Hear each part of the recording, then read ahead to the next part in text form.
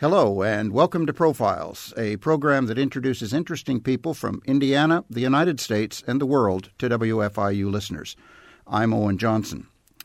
On this occasion, our guest is David Margolick of Vanity Fair magazine and author of Elizabeth and Hazel, Two Women of Little Rock, the story of the two people captured in an iconic photograph by the late IU journalism teacher and photographer Will Counts. David, welcome to Profiles. Thank you, Owen. You grew up in Northeast Connecticut. Your father was for many years a doctor. What in your childhood contributed toward your being a journalist, a writer, and a historian? Well, I never really thought about that. I think probably growing up in a small town in the way that I did, growing up as a Jewish kid in a very small town where there was a very small Jewish population, I think that I was always a little bit of an observer in a way, always kind of watching things and not really necessarily participating all that much, sort of on the periphery of the crowd. And so maybe that accounts for it as much as anything else. What led you to Michigan? Well, the honest answer is that I got turned down at all the Eastern schools that I applied to.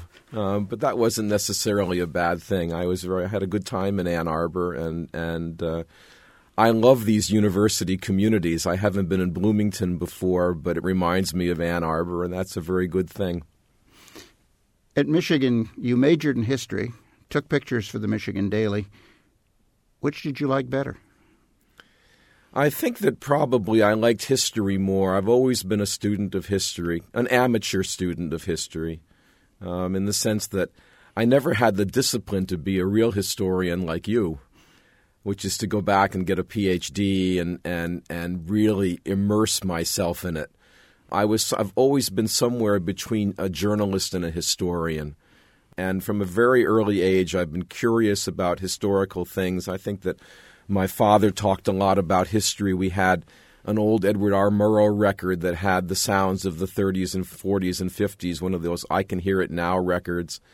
And we talked about history a lot in my house. We were curious about it, my brothers and I. And so it's always been very much a part of my consciousness. I've always gravitated towards it.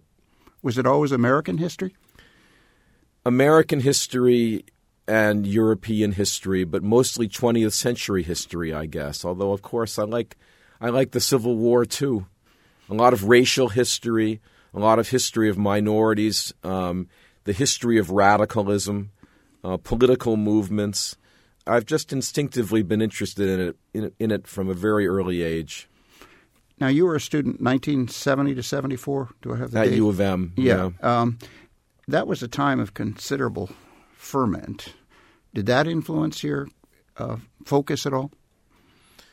I don't think so. I was very much involved in it, I suppose. But again, more as a watcher than as a protester.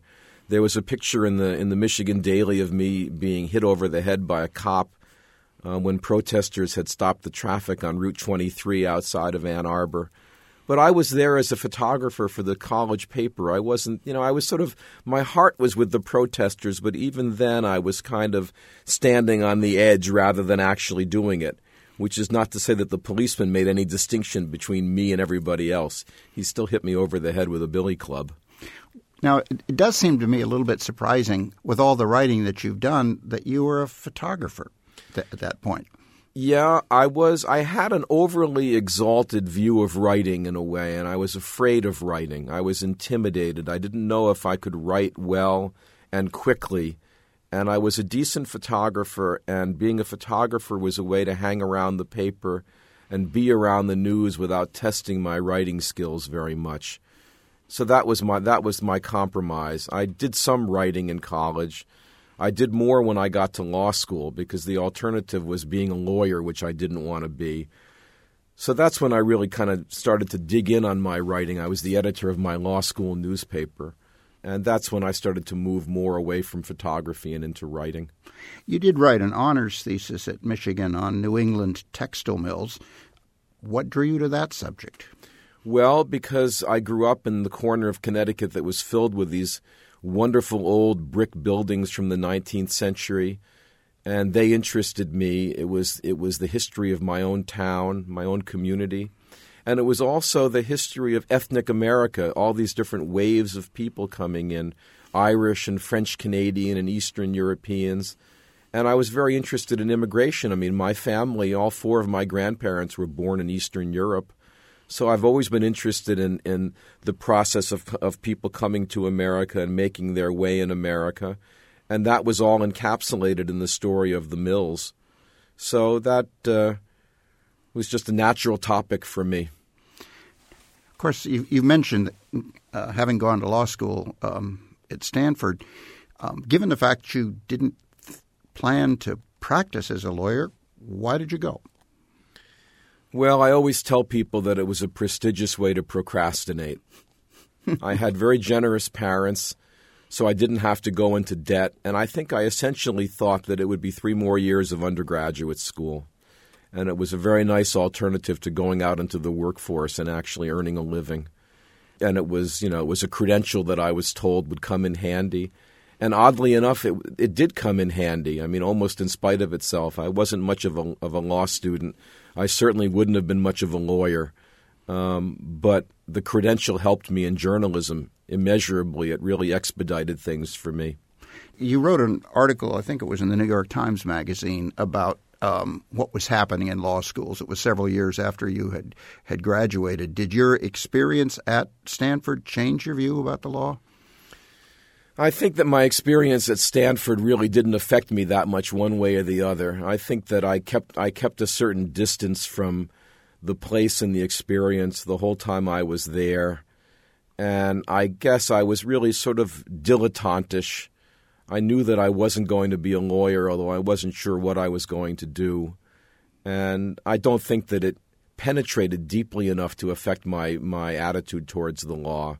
It's just that oddly enough, when I got out of Stanford, the law degree was the credential that I had, and it was a time when people were starting to cover law and the legal profession much more intensively than they had before. And so I had a natural entree into journalism. I really still couldn't write a good lead, but I could write about the law, and I knew more about the law than the next guy. I wasn't an authority on it, but I knew the language of the law so that I could write about it and explain it to people. So it got me into mainstream journalism much more quickly than I would have otherwise. I didn't do an apprenticeship in 5 small towns, gradually working into larger markets. I worked for 2 legal newspapers, and within 2.5 years, I was at the New York Times. So it was a very fast path, it turned out.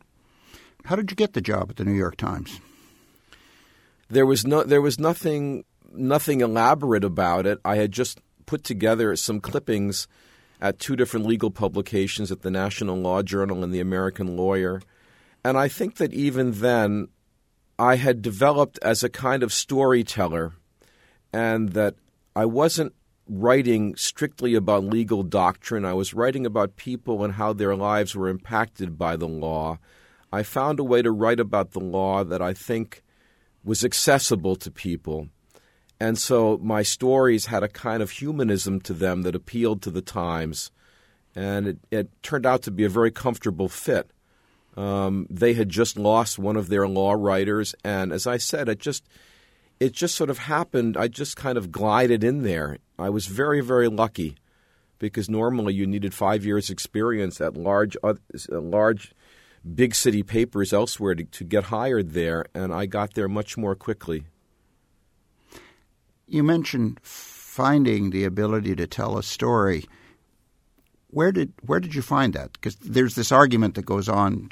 Some journalists are born with the ability to tell stories. Others learn it in schools. Some of them absorb it from their families.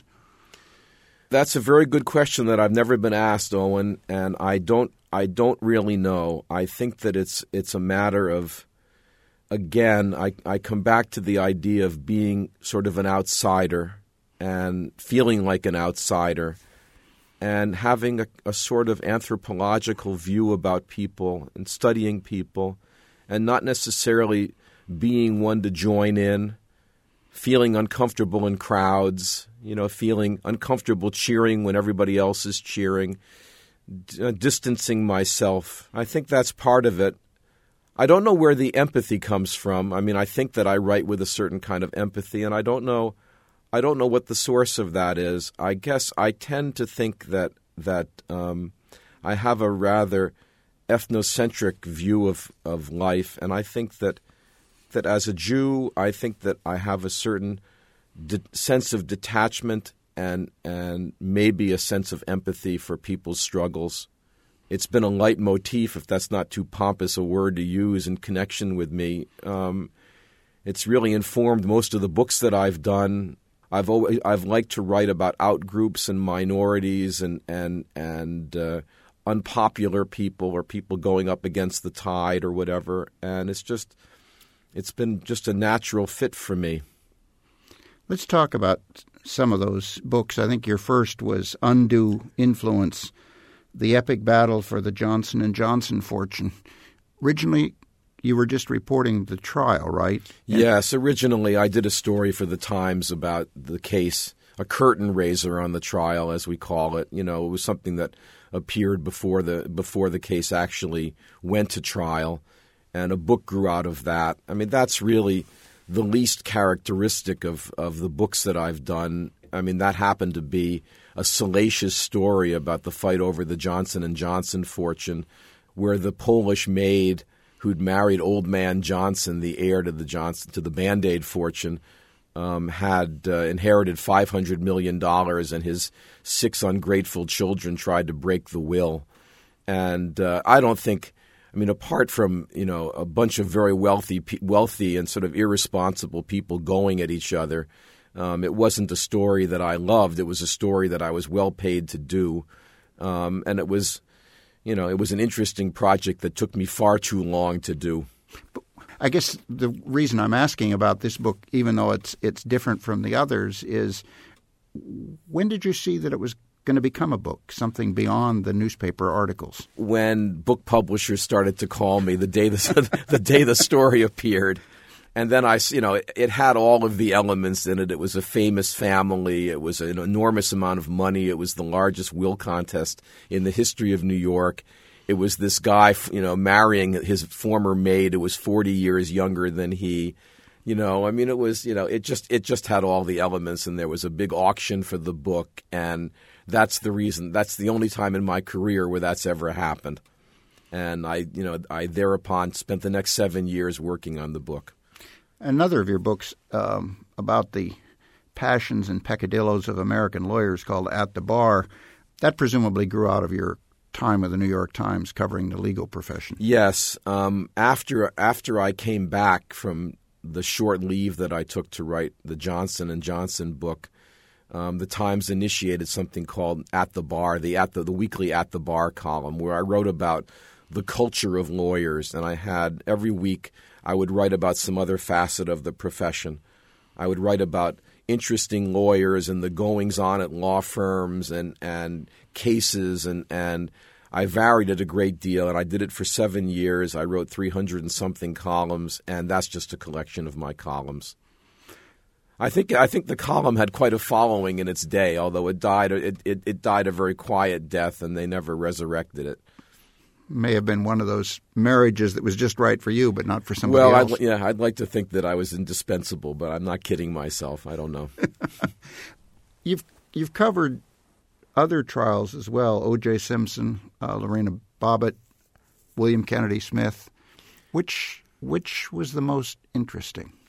Well, the O.J. trial was by far the most important and interesting. I mean, the Bobbitt case is a curiosity to people of a certain age.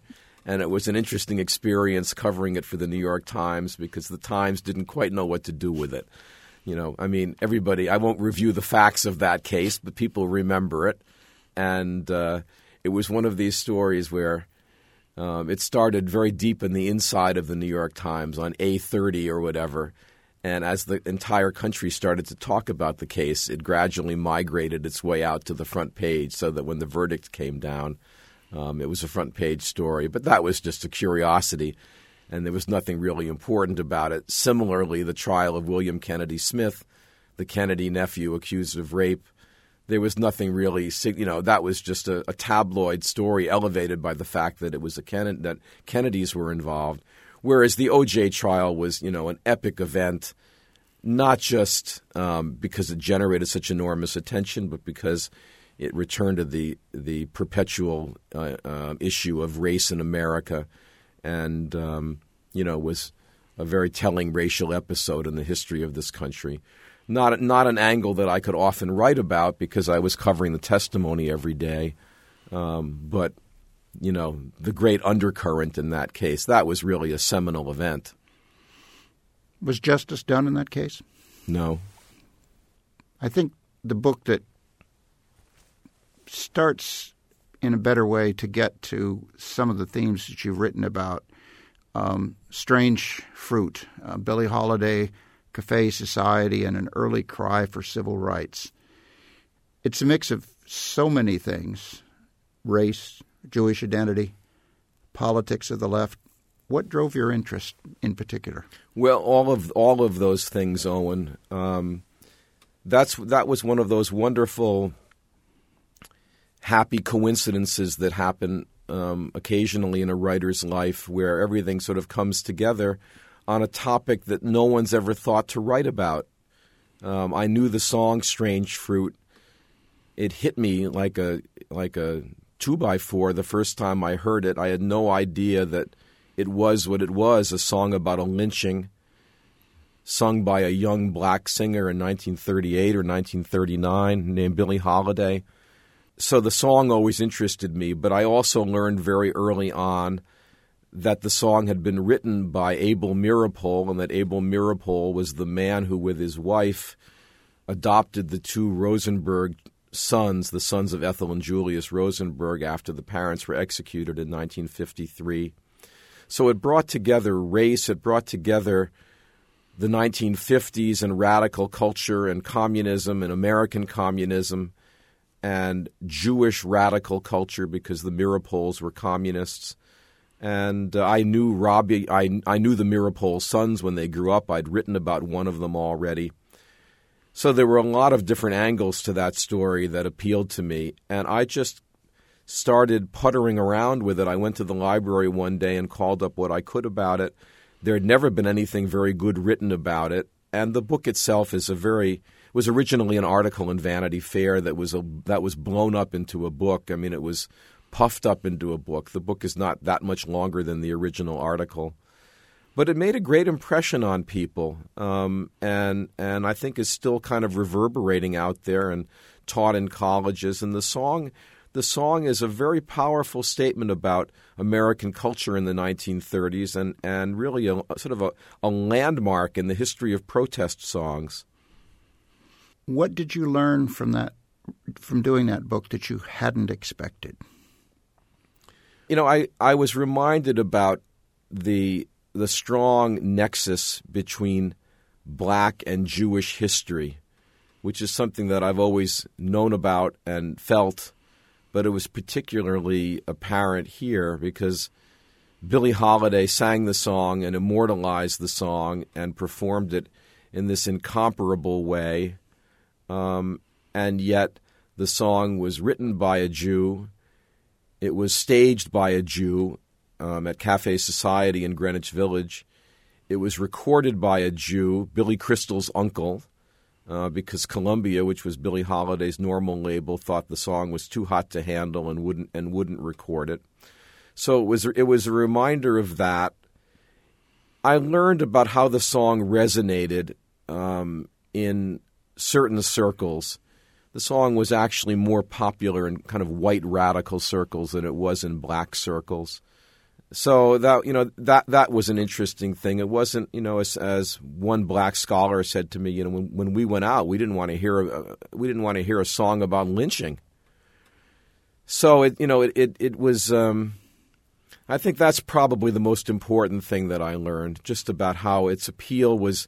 It had a very powerful appeal, but the appeal was narrow, and just how unusual a song it was for its time. Now, you can go into a Starbucks and hear it. I've actually heard it in Starbucks in the background.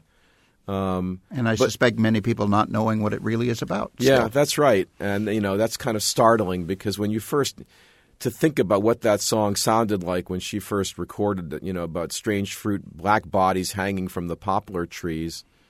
It's pretty extraordinary at the time and an incredibly courageous thing for a young black performer to do in the late 1930s. It also introduced me to the history of lynching.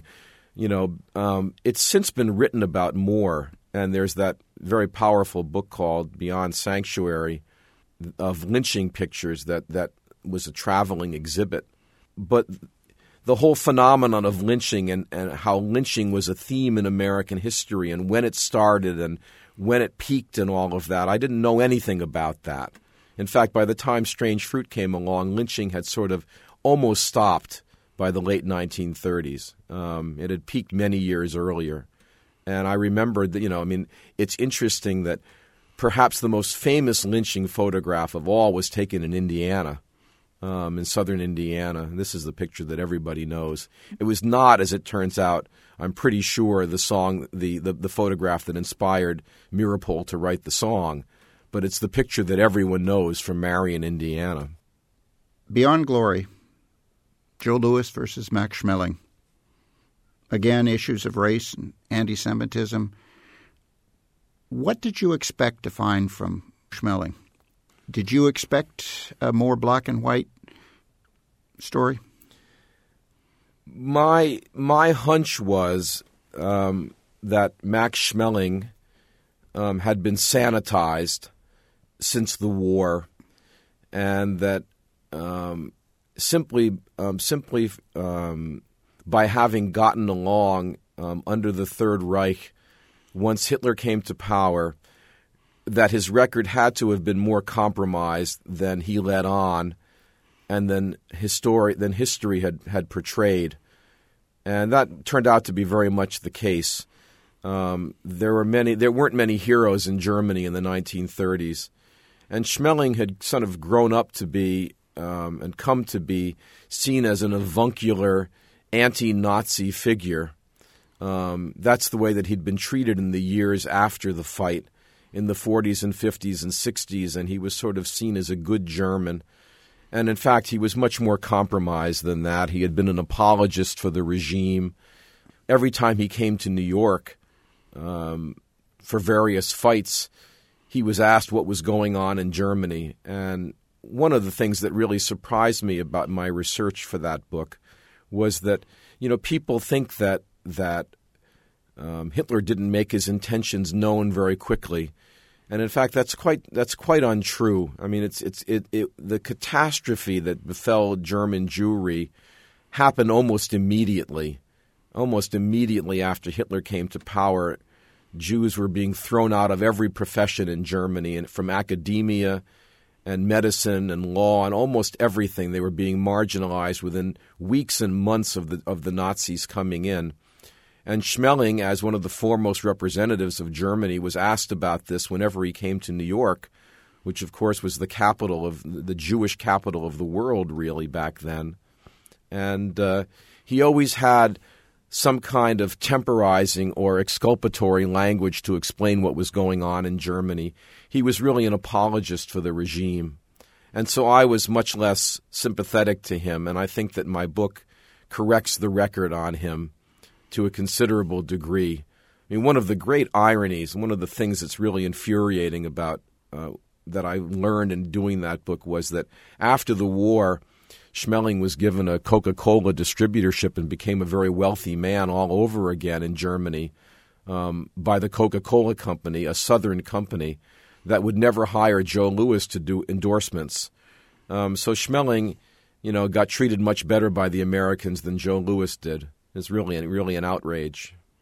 Just out of curiosity, the New York Times has been criticized for not having sufficiently reported the Holocaust in depth. Did you see any kid gloves treatment of the New York Times with Schmeling? Yeah, well, I did.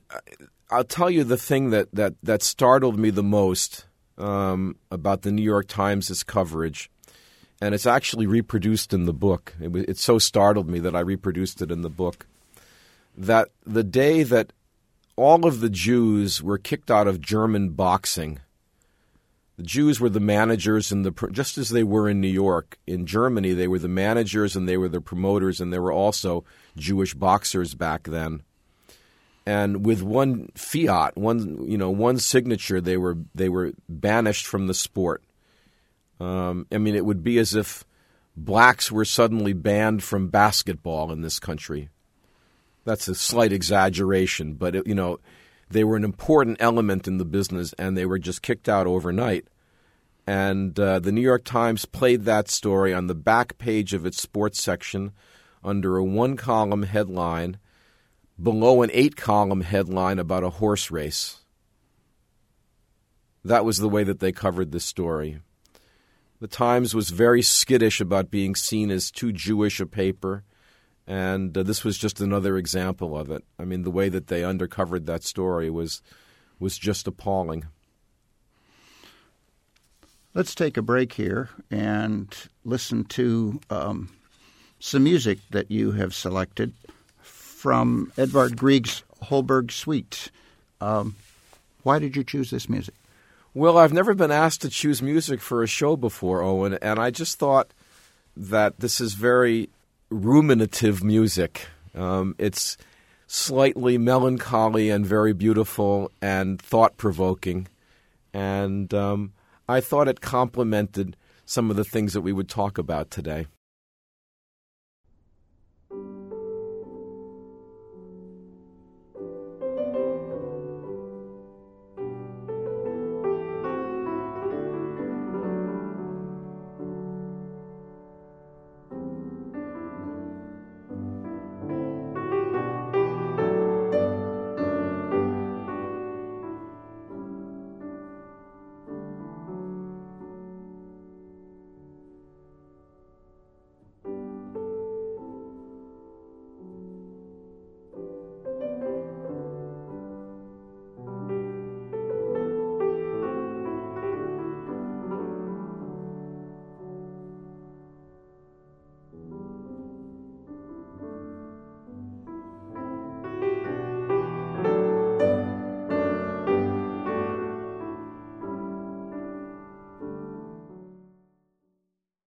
The Saraband from Edvard Grieg's Holberg Suite for Piano, Opus 40, chosen by our guest on Profiles today, David Margolick, contributing editor at Vanity Fair. You're listening to Profiles on WFIU. Production support for Profiles comes from Smithville, a locally owned business serving central and southern Indiana since 1922, with residential and business internet, voice, and security services. Smithville, local pride, global technology. Information at smithville.net. A book that's drawn quite a bit of attention in Indiana is Elizabeth and Hazel, Two Women of Little Rock. As I mentioned in the introduction, the two women in the iconic picture by the late IU professor Will Counts had very different stories, and yet a story that they shared during the integration of Central High School in Little Rock. The picture is iconic. It's on the cover of your book. It's been on the cover of several other books in the last couple of years. I think you mentioned that you visited a historic exhibit of the high school and saw the picture and got interested in it. Did you see a book there right away? Well, in fact, of course, I knew that picture intimately before I went to Little Rock. It's just one of those pictures that you know. And it was sort of ingrained in my brain from a very early age, that picture. I couldn't even tell you the first time that I saw it. You know, I must have seen it when I was 9 or 10 years old, and I never forgot it. It's like the picture of the Vietnamese girl running down the road, or it's like the picture of the little boy in the Warsaw Ghetto with his hands up. It's just one of those images that you never forget. Having said that, I never thought that I would write anything about it. It hadn't occurred to me, but I went to Little Rock for Vanity Fair to do a Bill Clinton / Paula Jones story, if people remember Paula Jones, one of the famous bimbo eruptions in Clinton's career. And Miss Jones elected not to give me an interview. But while I was in Little Rock, I knew that I had to go to Central High School. I had always known about Central High School. And across the street from Central High School was this little museum. The Visitors Center was in the old gas station that Elizabeth passed that morning on her way to school. And as soon as you walked into the Visitors Center, there was the picture. Now, when I say the picture, it was not Will Counce's picture, believe it or not. There were 2 or 3 photographers who were, there were a lot of photographers who were there that morning, and at least 3 of them captured the same moment. Will's is the most famous, but it wasn't the one that was hanging at the Visitors Center. I tried to figure out why that was, and I talked to the exhibit designer, and I think that it just happened to be that they saw the other picture first, and the other picture is square rather than rectangular. Will's is horizontal, and the other one was taken with a square negative camera, a 2.25 camera. And so that was the one that they used. But it's essentially the same image, and it's there as soon as you walk in. And much to the unhappiness of many of the people in Little Rock who are very tired of this image and don't want it hung around their necks and are angry that it's continually hung over them. And yet there it is. It has to be there at the entrance to the Visitors Center. But at the Visitors Center, it was juxtaposed with Will's second picture, because in the shop, the store at the Visitors Center, there was the poster of Elizabeth and Hazel as grown women taken in 1997 by Will on the 40th anniversary of the events in Little Rock. Showing the 2 of them, it had appeared on the front page of the Little Rock newspaper, the Democrat-Gazette. Will had brought the 2 of them back together again. It was a special project of his and sort of a sentimental urge of his to find these 2 women and bring them together. And he took this picture of them. They had met only, a few minutes earlier for the first time. And he brought the 2 of them together, and there they are standing next to one another, smiling and seemingly, old friends. And it was the picture that appeared on the front page of the paper was turned into a poster by the very zealous city fathers who who are hungry for a symbol of racial reconciliation. And what better way to capture that sentiment than to bring these 2 historic antagonists together. So the picture was turned into a poster that high school kids would buy and high school teachers would hang in their home rooms and everything. And there it was in the shop at the Visitors Center, and I was really astonished to see it. I had no idea that I knew about that white girl with the screaming ugly face, screaming various epithets, and I knew about the very subdued and solemn and dignified black girl behind the sunglasses in the white dress. But the idea that the 2 of them had ever reconciled, and that's how the poster was labeled, it said reconciliation. And I thought, my God, here's a real story. How did these 2 people, these archetypal antagonists, ever come together? And that's something I wanted to examine. So that was the genesis of it. I never thought about writing a book. I just thought that it would be an interesting magazine story. And so I started to make inquiries while I was in Little Rock. Did the fact that you had once briefly been a news photographer affect the way you looked at those pictures and saw a story there? Well, I think that probably I know how difficult it is to have taken a picture like that. Will was 26 or 27 years old. Looked really thin in a way that was so different from what he was later. Right, because there's a picture of him that I have in the book of him as a young man on that assignment. And I appreciated the difficulties that he faced that day. He's taking that picture walking backward. The events didn't stop for him. He's walking backwards. The lighting was tricky. Capturing the action was tricky. Focusing was tricky. So I suppose that I had a kind of technical appreciation for what he had done that a non-photographer wouldn't have had. But I don't think it was necessary in any way. I mean, the image is the image, and it's just, as I say, it's one of those things that sticks with you. Was it hard to write about Elizabeth and Hazel, or perhaps a better way to put it, to get them to talk, because these were people that were not used to being in the media eye, and Elizabeth's experience when she was in the media eye was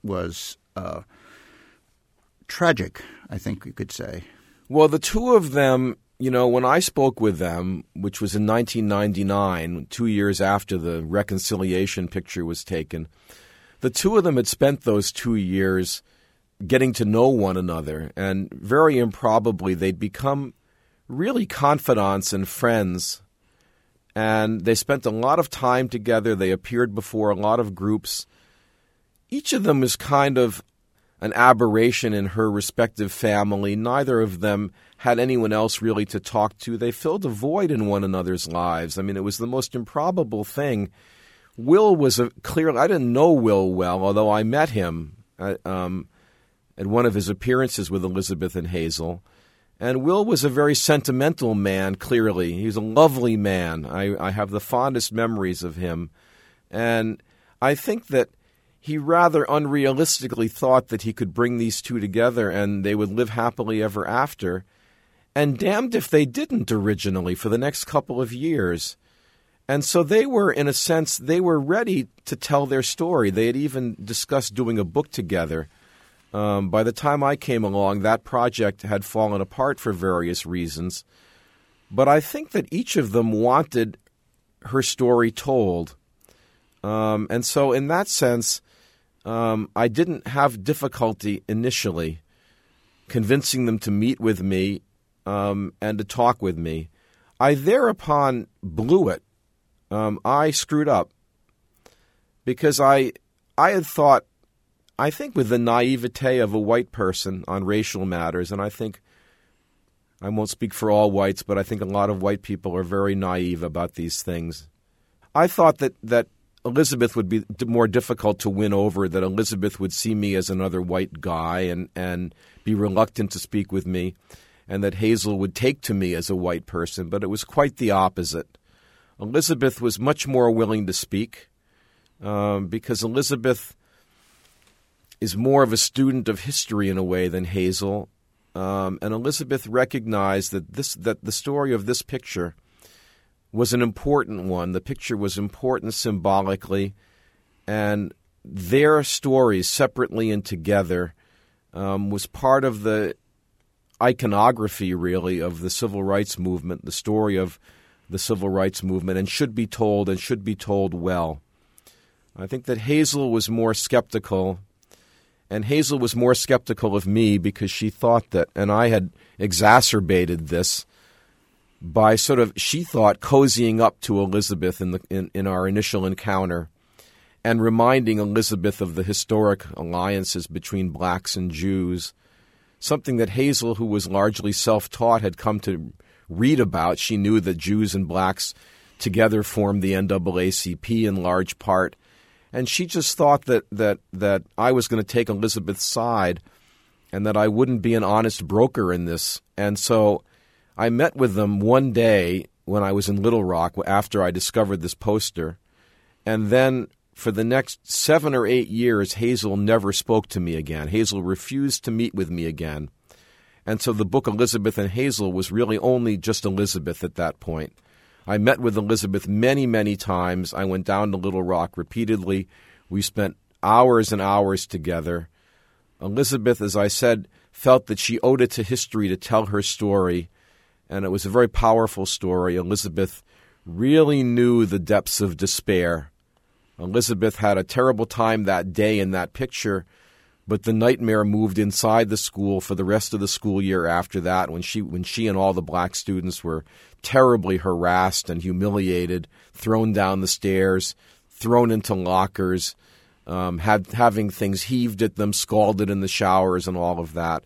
And Elizabeth, who has a predisposition to depression and melancholy in any case, I think, took years to recover from that.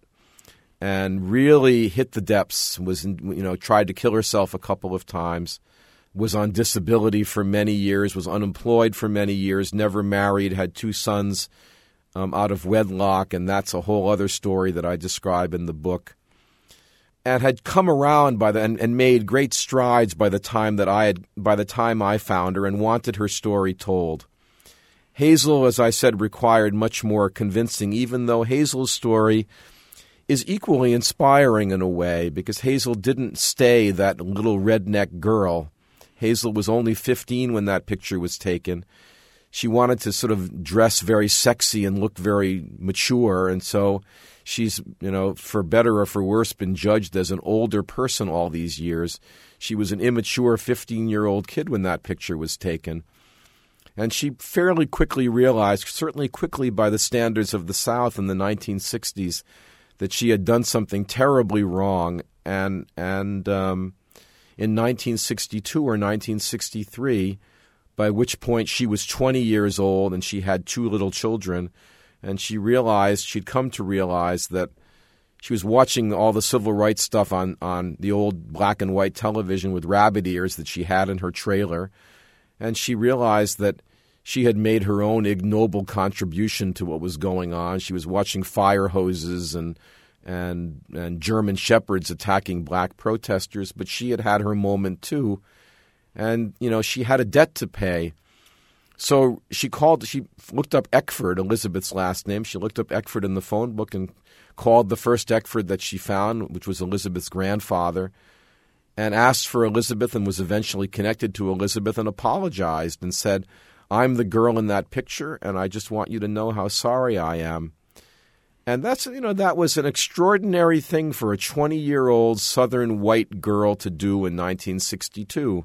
All one has to do is think about George Wallace and next door Alabama. That's right. I mean, that's when all that stuff was going on, and so I realized that Hazel's story was complicated and rich and inspiring in its own way, and the object was to get both of them to talk and braid their stories together. And shortly after I spoke with them together, the two of them, I didn't realize it at the time, but people at IU had a big head start on me, because when they were making their joint appearances, they came here. I think it was in 1999, but I'm not sure. I think that's right. And one of the places they came was, I don't know whether it was this studio, but it was WFIU. Yes, I mean they spoke on the radio, and they had a joint appearance at the auditorium, and people could see that there were tensions between them that I was oblivious to when I was with them, although I should have known. I asked how they were getting along, and Hazel said something about, let's say that the honeymoon is over and we're taking out the garbage. One might have thought that would be a sufficient clue to me, but I was, it passed me. I only noticed it later in my notes. But the wish that the earnest wish of Will Counts for everything to be nicely neat and clean and reconciled proved to be, unfortunately naive. There were tensions between the two of them. Elizabeth thought that Hazel had never come fully clean. There were holes that Elizabeth spotted in Hazel's story. Elizabeth subjected Hazel to an exacting kind of examination and found her wanting and started to treat her, Hazel felt, disrespectfully, including she would grab a microphone or she would interrupt her or whatever. And shortly after that, the two of them stopped talking to one another, and they've not talked to one another for 10 years, for more than 10 years at this point, despite what persists as a very strong emotional bond between the two. I mean, one can sense that they want to talk to one another, but they're each too proud and stubborn, and it hasn't happened yet. Although I know that my book has changed the dynamic some between them. So for the first 7 or 8 years of my research, I was talking only to Elizabeth. And then in 2007, a version of my story appeared in Vanity Fair, again, only on the website, not actually in the magazine. And at that point, I think Hazel could see that I didn't bear her the ill will that she thought I would, as this white Jewish Yankee guy who was just another person who would come around to abuse her. And that wasn't the way that I felt about her. I had documented, in fact, how she'd worked with the black community, worked with underprivileged black kids, worked with unwed mothers, spent a lot of time working in that community. Her husband used to make fun of her and say, "You're spending all your time making up for that picture." And she said, "It's true. It's true." And I think that the story in Vanity Fair, along with the intervention of a woman named Linda Monk, who was originally to have written their book together, I think Linda also helped persuade Hazel to speak with me. And so at that point, Elizabeth and Hazel was going to be fully realized. I would get both of their stories. I would interview them both very intensively and then braid the two together, and that's what I did. It's an unusual book in a way that it has no ending. Things are not neatly tied up. Was that hard to write, how to figure out doing that? It wasn't hard to figure out because it was the right thing to do, Owen. It was the only way to end it, inconclusively. I was determined not to sugarcoat this story. I didn't want this story to be The Help or Mississippi Burning or one of these irresponsible representations and sanitizings of history. I wanted this, I think that this picture 50-plus years ago, represented the racial fissure in this country, and that chasm remains, and it's symbolized. It's flipped on its head now in a way, in the sense that Hazel is the person who feels aggrieved now and not Elizabeth. It's rather extraordinary that Elizabeth is willing to be interviewed on all of this. Elizabeth is willing to be photographed with Hazel, and it's Hazel who feels hurt. Hazel feels that the black community never believed her, never trusted her, and the white community never forgave her for embarrassing them and not going away the way they wanted her to. So Hazel is the one who's nursing her wounds. Hazel is the one who feels that Elizabeth has hurt her. It's rather an extraordinary thing, if you look at that original picture, to think that it's the white girl now who feels aggrieved. But it just, the larger theme, of course, is that the races still have, enormous problems to work out. And I didn't want the book to represent anything but that. And so in that sense, it was easy I didn't want there to be some kind of sentimental ending, and I didn't want to orchestrate one either. I didn't feel that was my role. And so I never, until the very last moment, I never tried to bring these two women together. I didn't want to be part of my own story. And only at the very end did I do it at the behest of my photographer.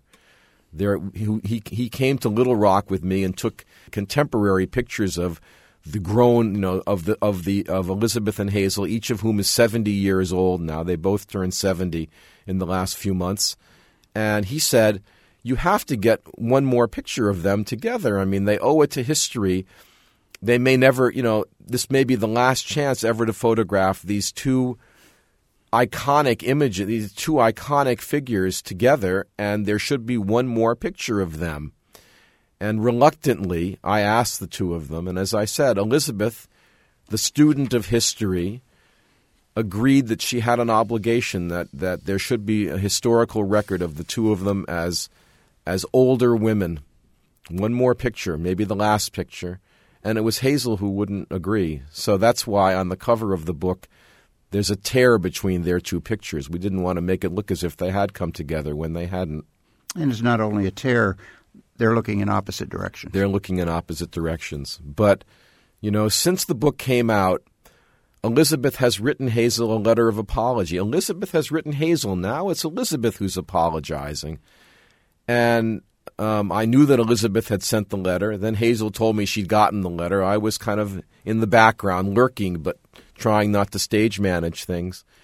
And the last I knew, Hazel was trying to come up with a response and trying to figure out the proper thing to say and really wrestling with it. So it's just as you say, Owen, the story is not over. And I think the two of them are going to have to work out their own sort of modus vivendi. I don't know what it'll be, but I don't think that any of us can or should try to influence it anymore. I guess we can only hope that it does come about while they're both still with us. That would be nice. I'd like to see that too. That brings us to the conclusion of this conversation. Our guest today has been David Margolick, the author of Elizabeth and Hazel, Two Women of Little Rock. David, thanks for being here. Thank you for having me, Owen. To our listeners, we're pleased you joined us, and we close with more music from Edvard Grieg's Holberg Suite for piano. For WFIU, I'm Owen Johnson.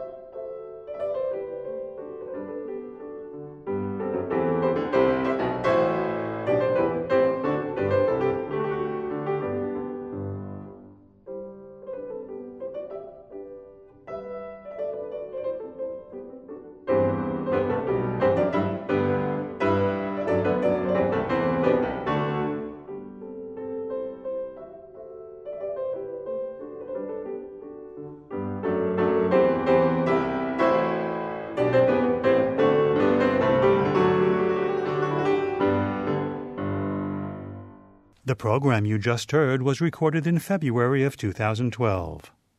The studio engineer and technical producer was Michael Paskash. Production support for Profiles comes from Smithville, a locally owned business serving central and southern Indiana since 1922, with residential and business internet, voice, and security services. Smithville, local pride, global technology. Information at smithville.net.